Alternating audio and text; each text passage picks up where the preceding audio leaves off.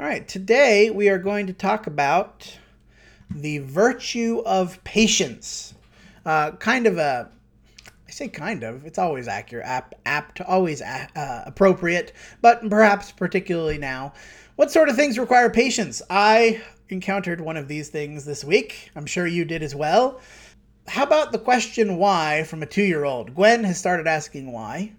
She did the classic. I said a thing, she said why. I answered it, she said why. I answered it again, she said why. Incidentally, no matter what you start with in the chain, that chain of whys always eventually ends up because God made it that way. That's always how it's going to end. That required some patience. The endless question of a 2-year-old, 83 times in a row, the same thing. How about waiting in line at the DMV? Oh man, I think that requires patience. Of course, nobody's doing that now because I think the DMV is closed. How about waiting for this pandemic to end? Do you think that requires some patience, perhaps? Patience is one of the most mentioned Christian virtues. As we think about virtues, a good quality, a characteristic, perhaps. It is, of course, one of the fruit of the Spirit. It is a quality or a attitude that we're commanded to have again and again and again in Scripture. Today we're going to consider patience, what it is, how it should manifest in our lives. We're going to look at it in three different points or three ways. First, we're going to consider the patience of God as we think about patience. Like many Christian characteristics, this is first exhibited in the Creator. Some Christian characteristics are not, because God is different than us. He's infinite and perfect. But this one is a quality that God possesses, and he commands his children to possess as well. So let's look at the patience of God in a couple of scriptures as we consider patience and what it should be for us. Let's first look at Romans 2:2-5. We know Romans 2:2-5. We know that the judgment of God rightly falls on those who practice such things. What things? Hypocrisy, wickedness, various things in Romans that he talked about.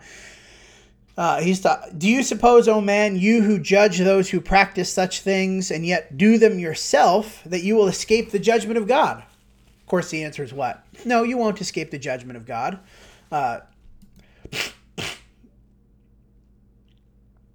Excuse me. Or do you presume on the riches of his kindness and forbearance and patience, not knowing that God's kindness is meant to lead you to repentance? But because of your hard and impenitent heart, you are storing up wrath for yourself on the day of wrath, when God's righteous judgment will be revealed. The riches of his kindness and forbearance and patience. What do we see in the patience of God in this text? How is God exhibiting patience? And this is the primary way that God exhibits patience in general, is the delaying of wrath, isn't it? That's the primary way that he exhibits this patience. We could think about the passage in 2 Peter 3, God is not slow to fulfill his promise, but is patient towards you, right? The delaying of judgment of God, why does he do that? Why does he have patience with us? Ultimately, what does Paul say? The patience of God is meant to lead to repentance. If God is patient with us, that's for our benefit, because it gives us more time to repent, more time to teach others, more time to evangelize. So God's patience, and the fact that he says patience means what?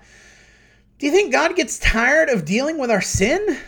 I say tired in the sense he doesn't obviously get fatigued, but frustrated with dealing with the sins of his creation. And so he delays, he waits, he exhibits patience in dealing with us. Not just ending the world and sending judgment upon us, but giving us more time to repent. We could think about 1 Timothy 1:15-17. 1 Timothy 1:15-17, the saying is trustworthy and deserving of full acceptance, that Christ Jesus came into the world to save sinners, of whom I am the foremost, but I received mercy for this reason, that in me, as the foremost, Jesus Christ might display his perfect patience as an example to those who are to believe in him for eternal life.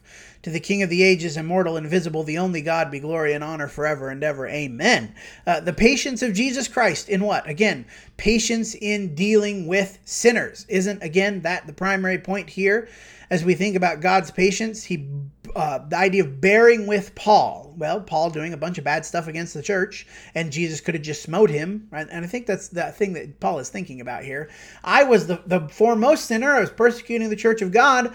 Jesus did not just smite me or strike me down, but he had patience with me to bring me into a state of repentance. And of course, we're thinking about God not immediately dispensing the judgment or dispensing the wrath that he could. He is bearing with, that term bearing with. He is putting up with us. Not that he's going to let sin go, obviously. Not that he's just going to can't think of the right word. I just lost the word. Not that he's going to just ignore sin, right? But he is bearing with our faults in order to lead us and bring us into repentance. This idea of bearing with is one of the key ideas of patience. And we think about the meekness of Jesus. That's part of what this is, right? Not exercising every right you have, not exercising every opportunity to get even or to have judgment or to have justice, not doing that, but holding back. That's patience. So we turn secondly then, the patience that we are to have towards one another as God has instructed us in a number of passages. We'll read Colossians 3:12 through 13. Colossians 3:12 through 13, as we think about God's instructed patience for us. Put on then as God's chosen ones. Who's that? That's us. Holy and beloved. Compassionate hearts, kindness, humility, meekness, and patience. It's interesting how these words are tied together as we look at the passages a couple back. The kindness and forbearance and patience, and we're linking that again here in Colossians.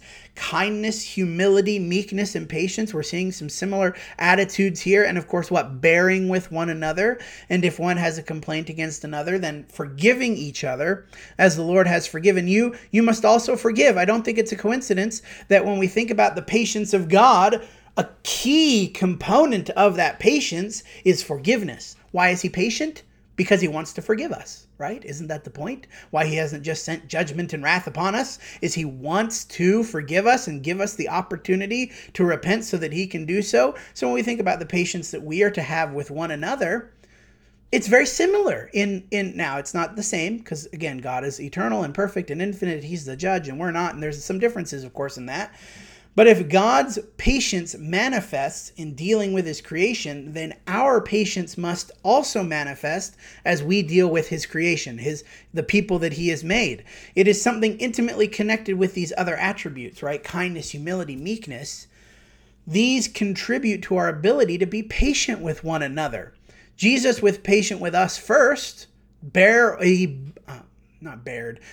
with us. Is it bore? I don't know the past tense of that. He dealt with us in a patient way first. So we, of course, then have an obligation to do that to others. And part of that, as the text says in Colossians, is forgiveness. The way we manifest patience towards others is in forgiving them. Now, this is one of the primary ideas I want to draw out of these texts. Patience involves the idea of letting go. When we think about forgiveness, the word forgiveness, of course, one of the primary meanings of that word is to let go or release a debt. Now, it is in some senses maybe a legal term or a finance term, right?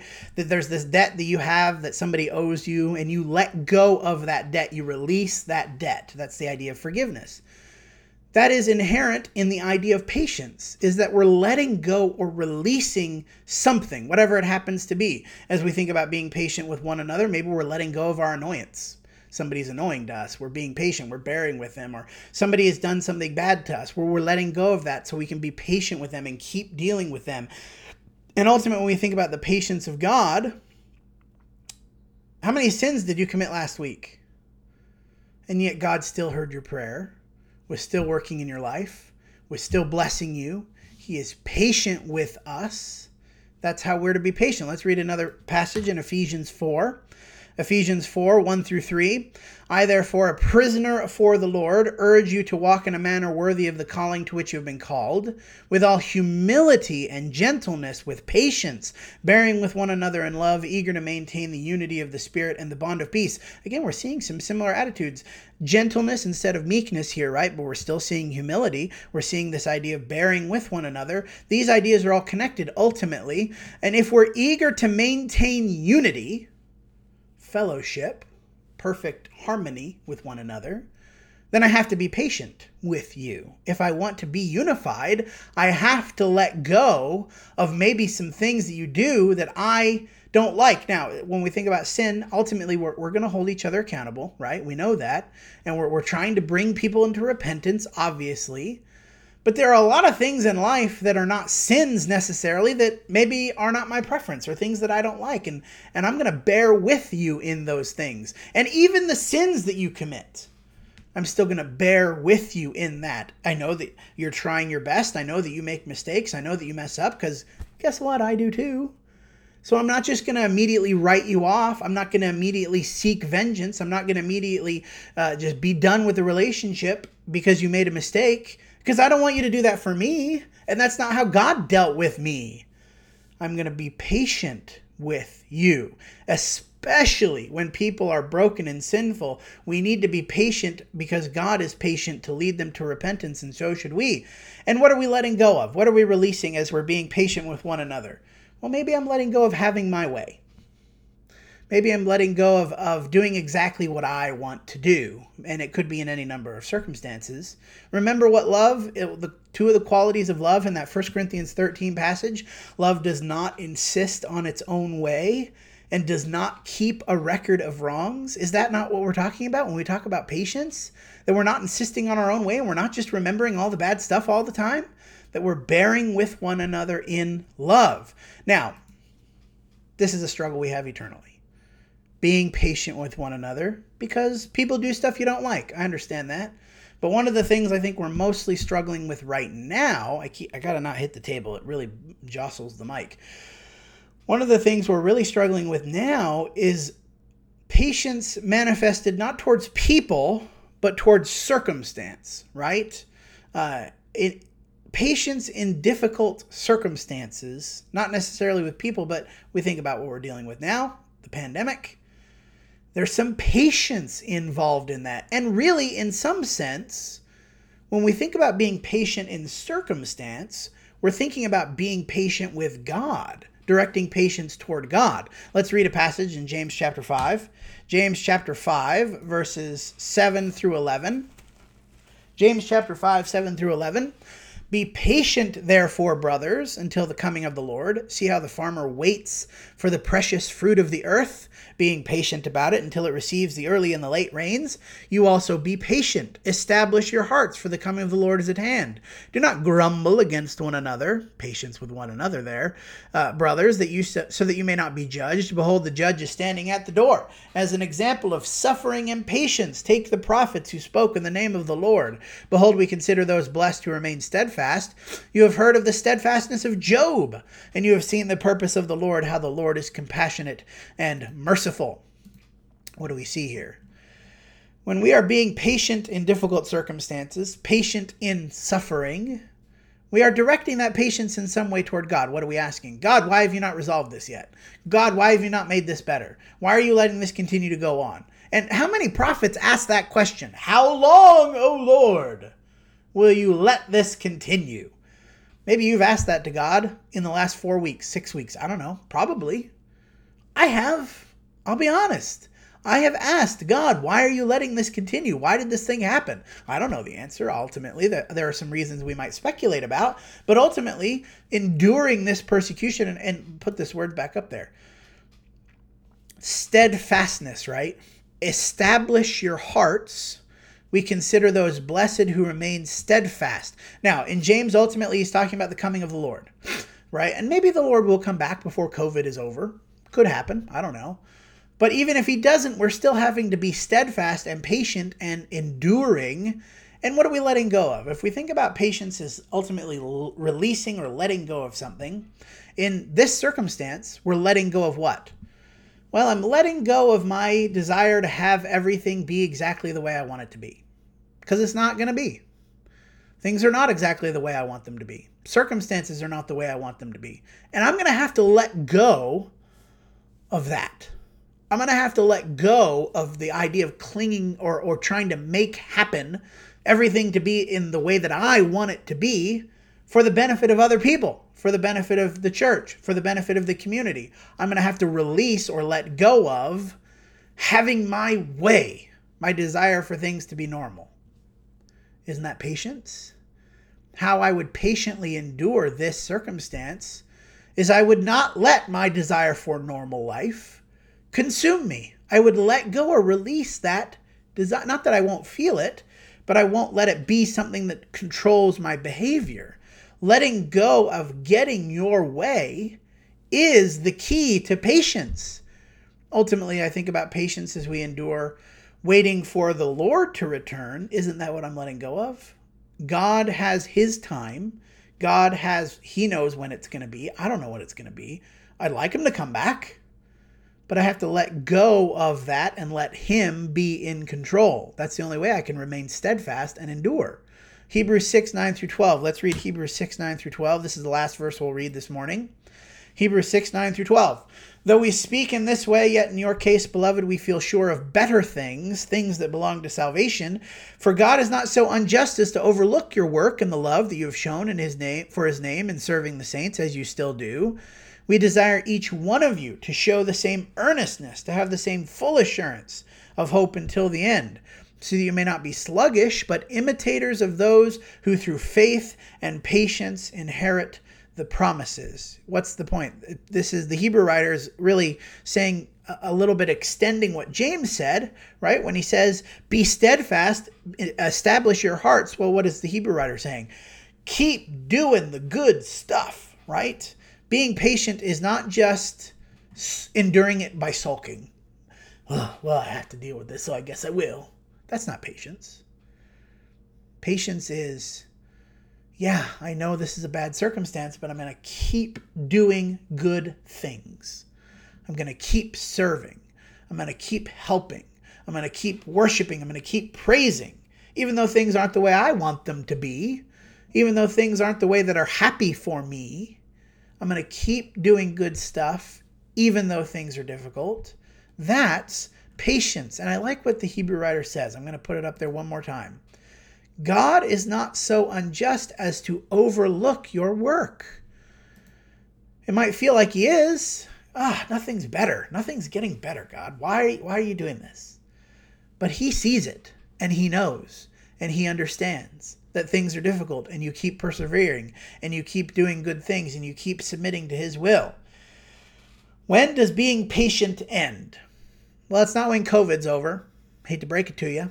Patience is something you're going to have until you die or until the Lord comes back. Those are the two options for ending your patience. So as we're learning patience, it's not just to get through this one part of our lives, this pandemic, but patience is a virtue, a characteristic that we need in every aspect of our lives. We're going to be patient with one another. And yes, we're going to have to be patient with God. Not that he's wrong in not coming back, but I still am having to be patient with him, because I really would like him to fix some stuff that he's not fixing. And I'm sure he has reasons, right? Part of the idea of Job, who was so angry and bitter, but ultimately knew that God knew it was best. I know that God knows what is best. So I'm having to let go of wanting it my way. Because guess what? My way might be horrible. My way might really not be the best, and God knows that. That's what we're trying to do when we're patient. Waiting is hard, I know. I don't know how much longer we'll have to wait to have worship, but be patient. Let go of having your way. I am glad that I am not an elder, because there's a lot of elements to this that are complicated, that are difficult to figure out and parse out and try to decide what the best course of action is. We need to be patient with not only God as we're waiting for this situation to be resolved, but with each other as we're working through this difficult circumstance. I know that waiting is hard, but it is a characteristic that is commanded to us because God himself has it. And so we need to cultivate it in our hearts. Let's end in a prayer, and then we will conclude with some more announcements, and then we'll be done. God, we ask that you please give us patience as we are enduring a weird circumstance.